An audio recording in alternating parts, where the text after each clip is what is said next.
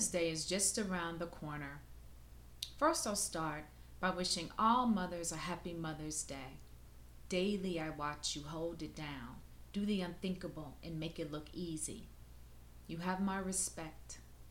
I took the easy way out, opting not to bear children, knowing it requires something I wasn't capable of. I know my limits. Even as a child, I recognized that making people was serious business. So I decided not to have children of my own. My sister had a brood.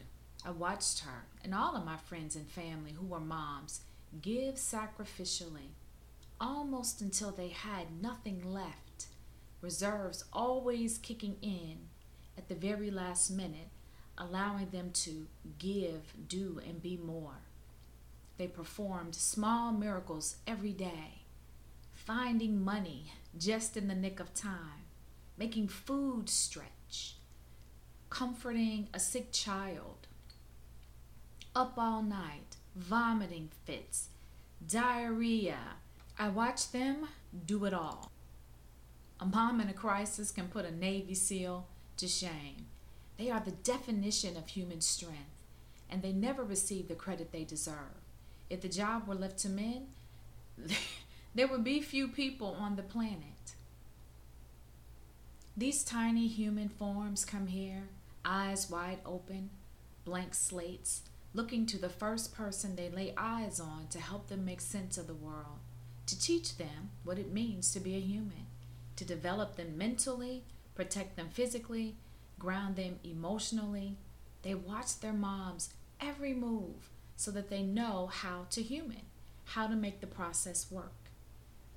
Incredible task it is to balance your responsibility with your own fear. Am I protecting them too much? Am I too hard on them? Should I keep them close and safe with me, or do I let them navigate the world, risking the chance they may not come back? An accident or a creepy guy in a van could snatch them away forever. It's not easy. And even though you think you need to know all the answers, you don't.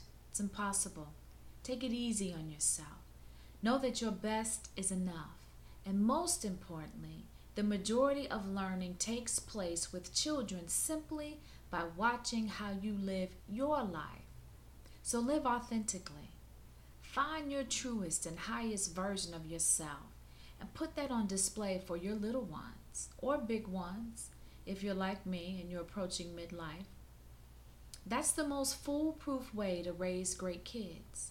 In doing so, you give them power, freedom, and the gift of self-acceptance, which is the foundation on which they can build a great life.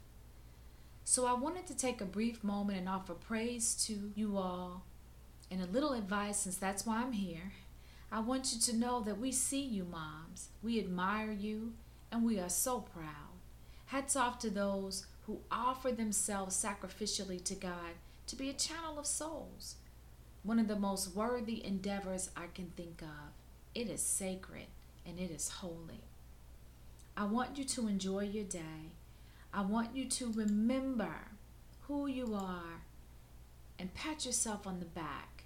You're doing a wonderful job. Take care.